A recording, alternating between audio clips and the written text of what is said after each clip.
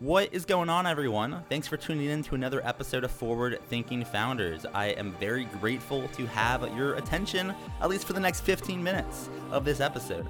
Forward Thinking Founders is a podcast where I interview pre-seed and seed stage founders about their products, what they want to build into the world, and why. We dive into how they spend their time, what's their vision, what's the origin stories, all these things, so you can learn all about what's coming tomorrow. Because these companies haven't hit critical scale yet. Most of them haven't hit product market fit. These are just early stage companies, and the big question is, what can this be? And in this podcast, we bring that out.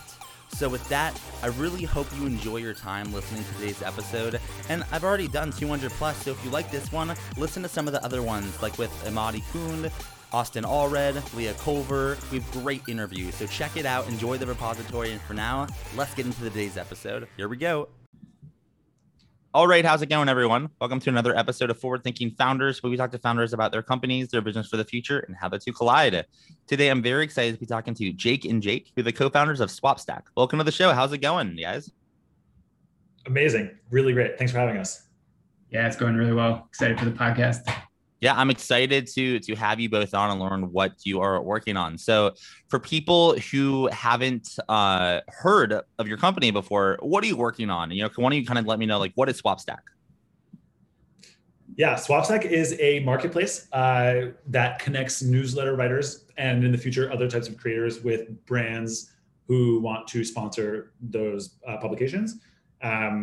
Brief origin story on it is that we both have our own newsletters. My newsletter is called The Flywheel. Other Jake's newsletter is called Pre-Money List. And we both kind of reached a point where we were like, hey, we should probably figure out how to monetize this.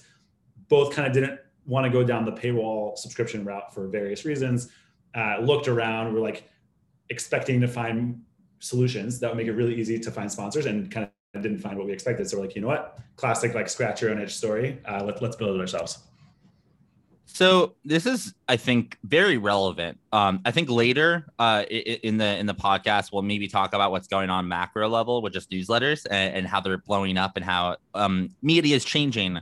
But to start, I have a selfish question, because I have this problem myself. Like, I have a newsletter. It is fairly, I mean, it's not like hundreds of thousands, but like, I got readership, I got people that are paying attention, and I would love to, I'd love to work with people to potentially make some money off of it. So walk me through, if someone has a newsletter like myself or someone listening, can one of you describe kind of like how this works, and how you can kind of get connected with someone that sponsors, on the newsletter?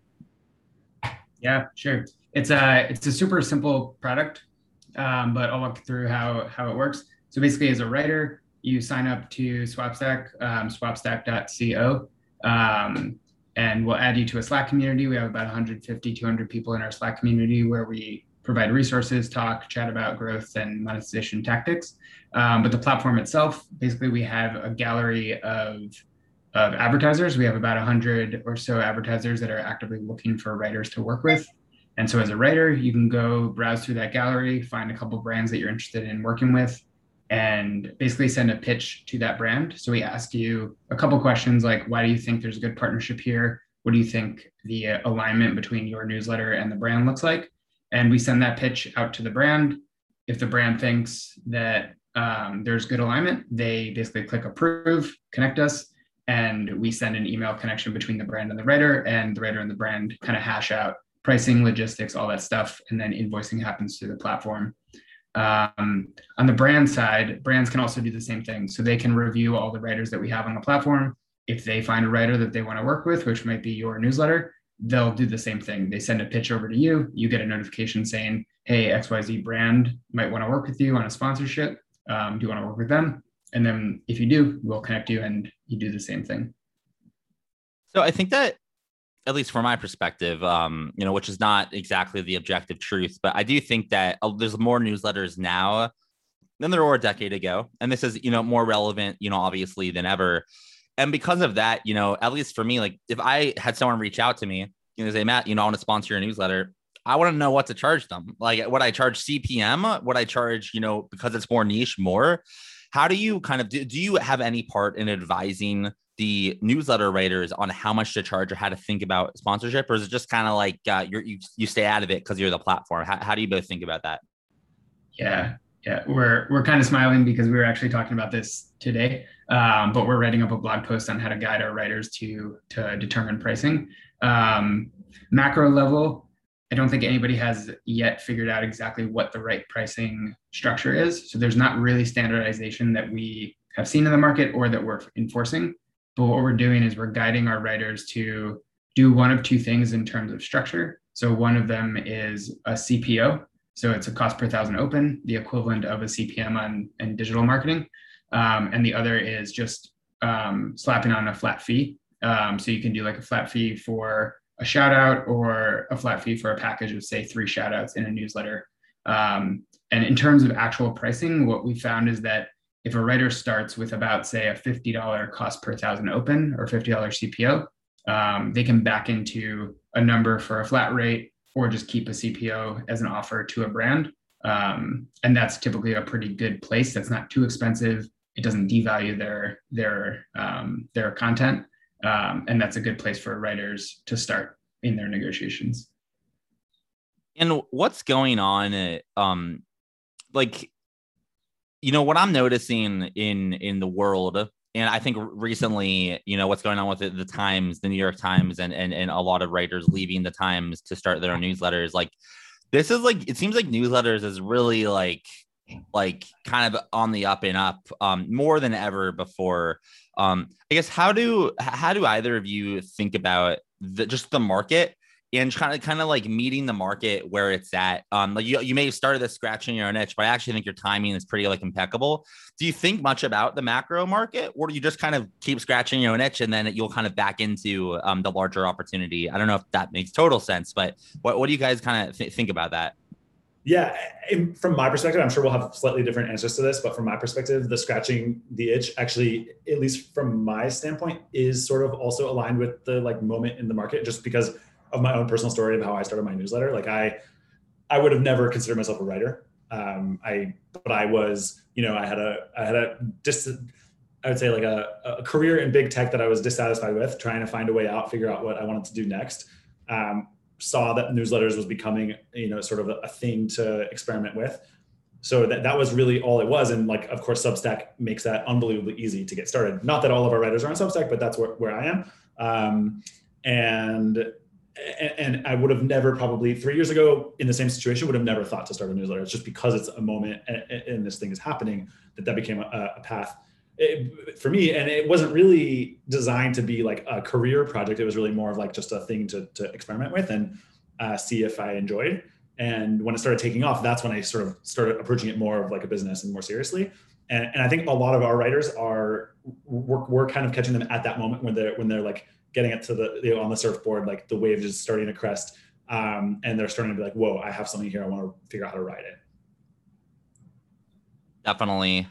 You know, that makes sense. And then kind of going into the big vision here, you know, there's kind of unlimited opportunity. So I'm kind of curious, what would you say this, you know, company Swapstack will look like in a decade or two?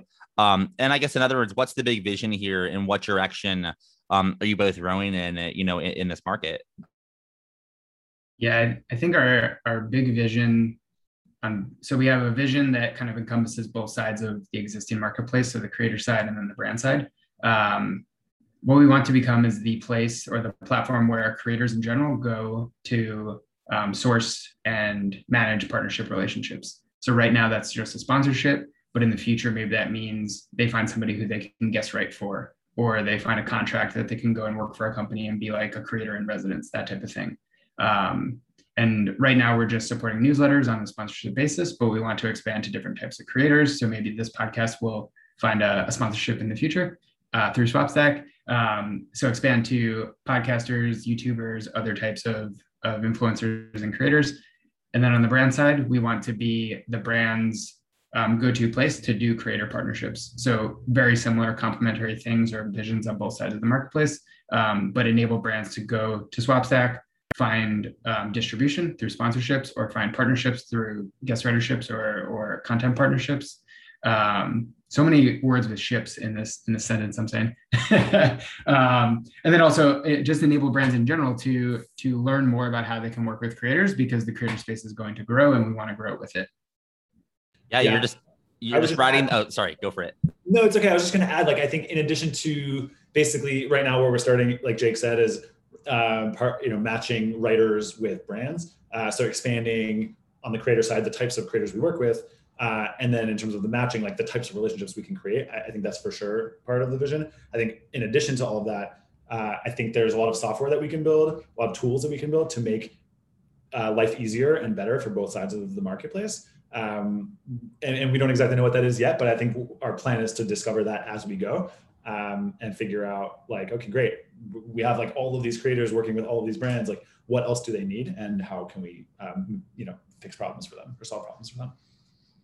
Yeah, it's like kind of, I feel like the creator world, it's like, speaking of ships, it's like a ship that's taking off. You're just like hopping on and seeing where you can take it or where it takes you, which is kind of fun. In order to make that happen though, and to be this company that supports creators, helps them monetize, especially early ones, you're going to need some help. It takes a village to make a startup work. So my question for both of you is, how can the Forward Thinking Founders community help? Are you hiring? Are you raising money? Are you looking for creators or publishers, not publishers, or brands? How can we assist? Yeah, we're looking for both.